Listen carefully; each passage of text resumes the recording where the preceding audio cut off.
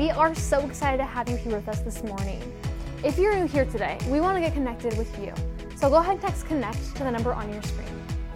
Here at MVCC, there are so many opportunities to serve. So go ahead and text SERVE to the number on your screen so you can see where God's calling you and get involved. This morning, we're going to start off our service by worshiping. Please join us as our worship leader, Mark, leads us in this amazing time.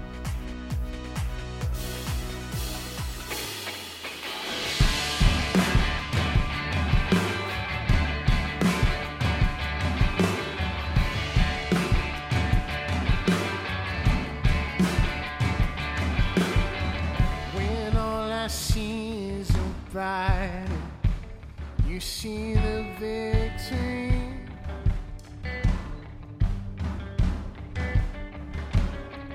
When all I see is a mountain, you see a mountain move.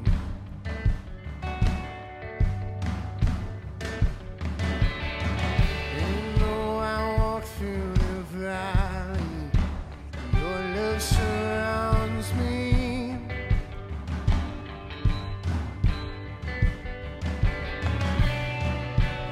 Nothing to fear now, for I am safe in you. Alright, when I fight, for when I fight, I will fight on my knees, my hands lifted high. Oh God, the battle belongs to you, and with my hands I lay at your feet, and I sing you. The battle belongs to you.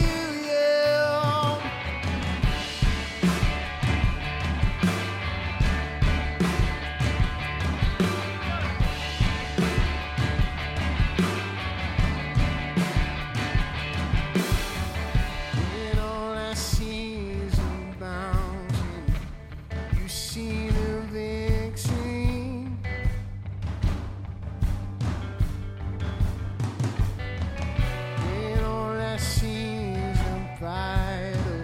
You see a brighter one.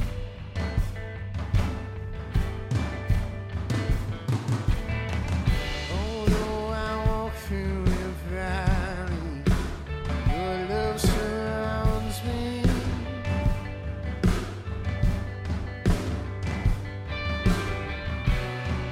There's nothing to fear now, for I am safe.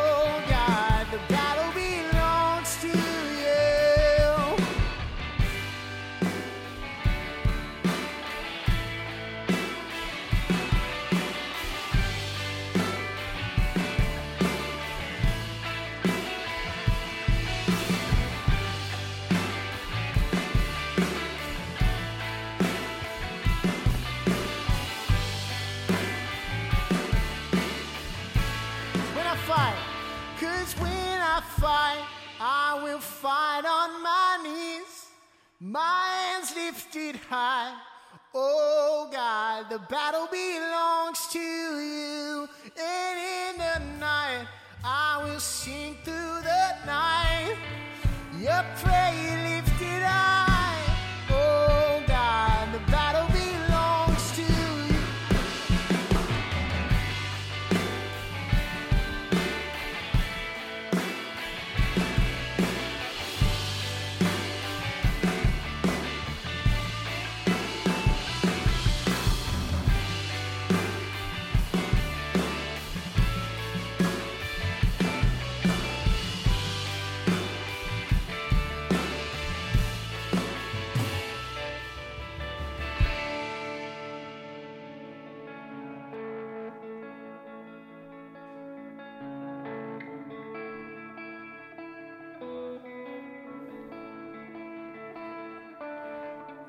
standing in your presence, in a grace that's so relentless. I am one by perfect love, wrapped within the arms of heaven, in a peace that lasts forever, sinking deep in mercy. See, I'm wide awake, drawing close, stirred by grace, and oh, my heart is yours.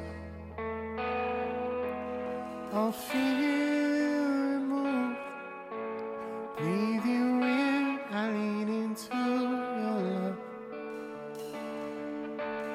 Oh, your love.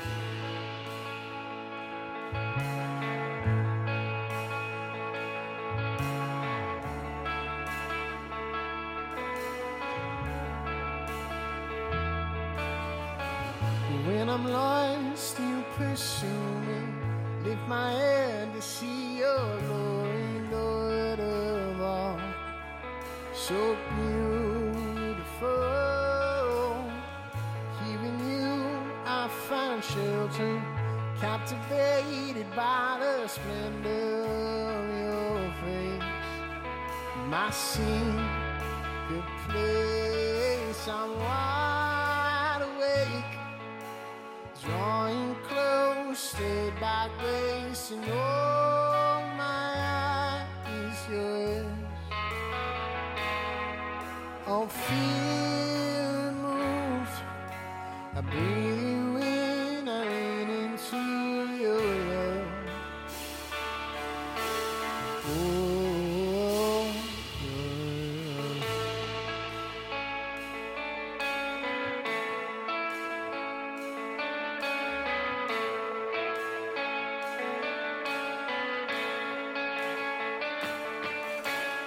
Love so deep, it's washing over me.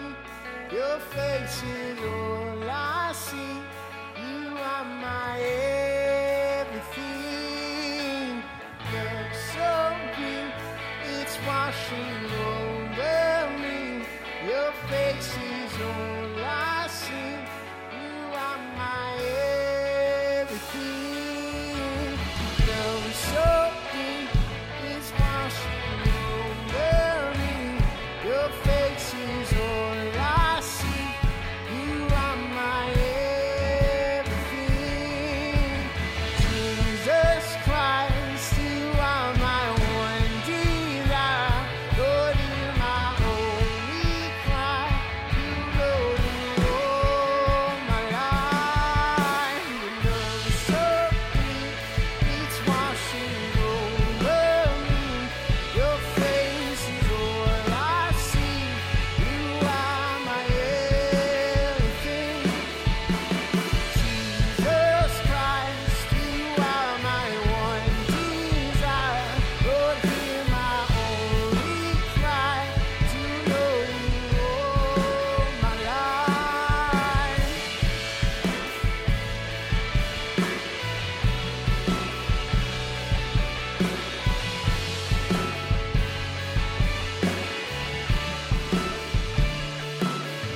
I'm wide awake, it's drawing close, stirred by grace, and oh, my heart is yours. All fear removed, I breathe you in, I lean into your love. It's all your love. As we conclude the music portion of our service this morning, we want to continue to worship by giving. We've tried to make this as easy as possible, so you can either go to our mobile app or our website to give. We are ready to hear what Pastor Mike has to say through his word this morning, so let's jump on in. Really glad we could be together worshiping God this morning at Missionville Christian Church. We just want to welcome you here. We're in the middle of a series through the letter of Philippians, written by the Apostle Paul, who was just an intriguing guy to me. His life was so on fire for God. He was so purposeful and so on mission for God. Yet his life definitely had moments of stress and anxiety, which is something we all deal with.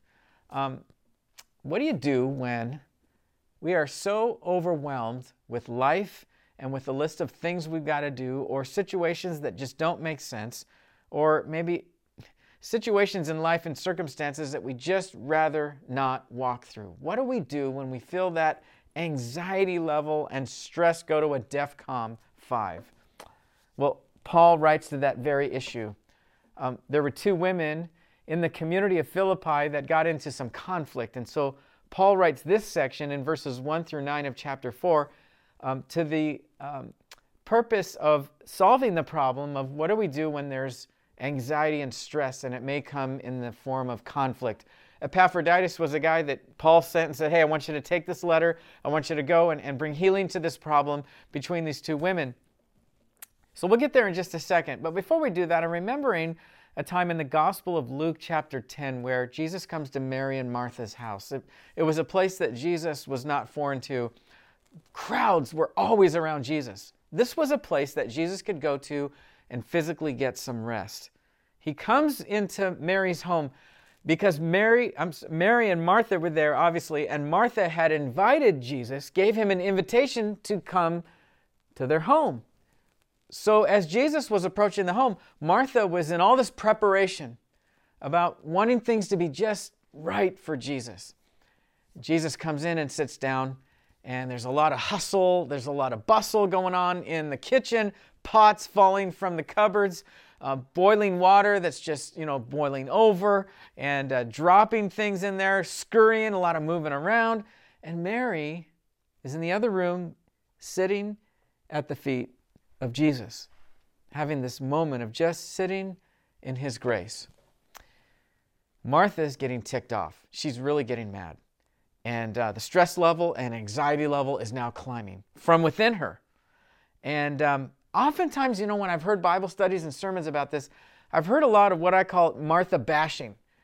Martha, how could you be so stressed out and so anxiety-filled? Jesus is in the house. Why weren't you sitting at the feet of Jesus like Mary? Well, I guess, we could take that argument, but gotta be real about this. If Jesus were coming to my home, I would vacuum, I'd wash down the walls. I want to make sure there's enough, snacks for Jesus and lemonade. And I want Jesus to be comfortable in my house.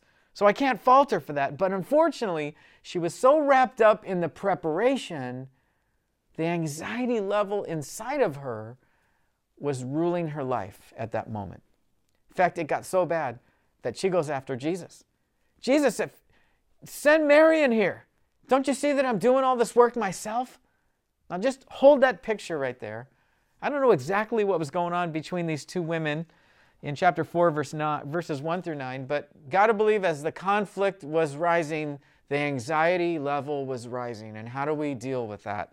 So verses 1 through 9, therefore he writes, my brothers and sisters, and I love this, of whom I love and long for, my joy and my crown, stand firm in the Lord in this way, dear friends. I plead with Euodia and plead with Syntyche to be of the same mind in the Lord. So there was some conflict between the two of them. Yes, he says, and I ask you, my true companion, Epaphroditus, help these women since they have contended at my side in the cause of the gospel, along with Clement and the rest of the co-workers whose names are in the book of life. Verse 4, rejoice in the Lord, always. And I will say it again, rejoice, exclamation point. Let your gentleness be evident to all. The Lord is near. Do not be anxious about anything, but in everything, every situation, by prayer and petition with thanksgiving, present your requests to God. And the peace of God, which transcends all understanding, will guard your hearts and your minds in Christ Jesus. Finally, brothers and sisters, whatever is true, whatever is noble, whatever is right, whatever is pure, whatever is lovely, whatever is admirable, if anything is excellent or praiseworthy, think about such things. Whatever you have learned or received or heard from me or seen in me, put into practice, and the God of all peace will be with you. So there's some conflict going on. There's anxiety that's rising. Stress is getting to its level, DEFCON 5. And we read here also is referring back to Mary and Martha's situation, a lot of anxiety, a lot of stress in their home as well. Now, as Paul said, look, Epaphroditus, go, I want you to bring healing to this. He gives a direct command here in verses 4 through 9. He says, do not be anxious about anything. I looked up that word anything in the Greek, and it's translated anything. It doesn't mean don't get stressed out about certain things. Don't let anxiety overwhelm you, just a few things. Man, do not be anxious for anything. I think the lie and the deception that I think sometimes believers in Christ have is that Christians should never, ever be stressed. And Christians should never, ever have anxiety because we have the peace of God, man. We got the Holy Spirit in our life. There's no reason we should ever be stressed out and anxiety-filled. Let me just share with you about an anxiety attack. About 15, 16 years ago, there were some circumstances going on in my life that was allowing me to cause myself to get into a place of a lot of anxiety and a lot of stress. I went upstairs in our bedroom one afternoon. I just needed to lay down and rest and take a nap. And as I did that, all of a sudden, out of nowhere, because I had been allowing myself to be driven by a lot of anxiety and fear and a lot of stress over those past few weeks, all of a sudden, laying down on my bed, I just felt the walls were coming in, and I felt like the ceiling was falling down on me. I mean, I literally, in that moment, I had an anxiety attack. Didn't really know what was going on, other than I felt like I was going to die. Now, I immediately went to a place of taking a few deep breaths and praying and asking God, rescue me. I shouldn't feel this way. I shouldn't have anxiety to this level. I shouldn't ever have that much stress. Do you remember September 11th, 2001, President George W. Bush was visiting a small elementary school in a classroom. One of his advisors came up very quietly and whispered into his ear, "Mr. President, the second plane has hit the World Trade Center. America is under attack." I would say in the same way that the enemy is attacking Christians, where we are allowing ourselves to be driven by anxiety and stress, and the world then misses the opportunity to see the love of Jesus and the peace of Jesus in our life. Let me tell you about Carrie really quick. Carrie was a spectator at the Boston Marathon. She was 20 yards away from the finish line as she was watching the race, and all of a sudden, as you might remember, this huge explosion. People are screaming and running and bleeding. It was just a horrific moment. She describes in her story that every day now, because of that particular moment where she wakes up with anxiety and stress every day of her life, trying to deal with that and often feeling like a failure. Let me tell you about Maria. Maria's husband left her after 22 years of marriage. Ever since he left, she has nothing but fear and anxiety and stress that, as in her words, get the best of her. She said this, "My sense of security and my sense of strength are now gone when my husband left me for another woman." Let me tell you about Chandler. Chandler served our country and served well in Vietnam. Every day now, he deals with some level of stress and anxiety because of PTSD, remembering his friends on the battlefield. Let me tell you about Belinda. One breakup after another. The loneliness is eating her away. Wanting so much to be married, but just so stricken with anxiety because she's not married, she struggles every day of her life. So what does God hold for 2021? What is God allowing? What is God doing? Stress and anxiety can get the best of us. Will I finish college? Will I get my degree? Will I ever marry someone? Will I get the person of my dreams? Will my kids have to go back to school online? Will I ever pay off this mortgage? What about the end times? Are we in them now? How do I deal with my neighbor that's stressing me out every weekend? We could go on and on. The reality is we deal with anxiety and stress, don't we? And here he says directly, do not be anxious. Well, yeah, okay, I got it, Mike. I understand to not be anxious, but how do I not be anxious? Now I'm anxious because how am I supposed to not be anxious? And I feel stress. I want to go back to Mary and Martha here real quick in Luke chapter 10. I think where we get in trouble is that we oftentimes, I'm sure you can identify with this, when we allow anxiety to drive us from the inside out, that's when we misstep the peace that God desires for us to be ruled by. So I think the danger zone here of allowing anxiety to drive our life comes when, number one, we go from managing people or situations or life to manipulating. Why do I say that? Because I'm thinking about when Martha was trying to manipulate Jesus. Jesus, get Mary over here to help me. Don't you see I'm doing all this work myself? She went from managing, nothing wrong with her preparing for Jesus being in her home. She was the one that invited Jesus into her home. But now she went to manipulating the situation and circumstance. And I'll tell you, I've seen people, even in the church, over and over again, struggle with controlling, manipulating others, or trying to control a situation. When we try to control somebody or we try to control a situation, that brings on that anxiety within us, and now we're ruled by that. Number two is this. I think very clearly Martha switched from a rule of get to now a rule of I have to. Now I have to prepare for the Lord. I have to wash these dishes. I have to prepare the meal. I have to get the house perfect for Jesus to come. When we are ruled by have to rather than get to, we allow stress and anxiety to rule us.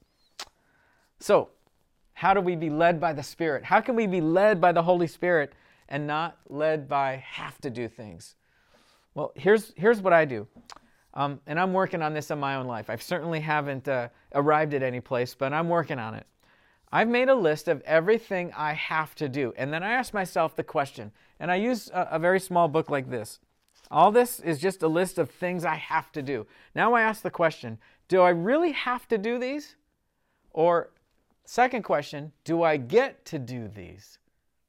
See, I think that's where Martha blew it. She was work, work, work instead of seeing the work in the light of worship.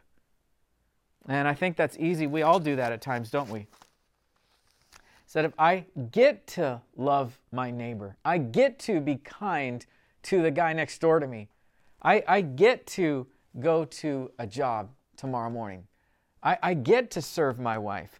I get to be in a life group at Mission Vale Christian Church. I get to be married. I get to be single. I get to receive an education. And unfortunately, I think what we do is we move those things into have to, and then it becomes anxiety-filled for us. Number three is this. I think when we become, a danger zone is we become a victim of our circumstance.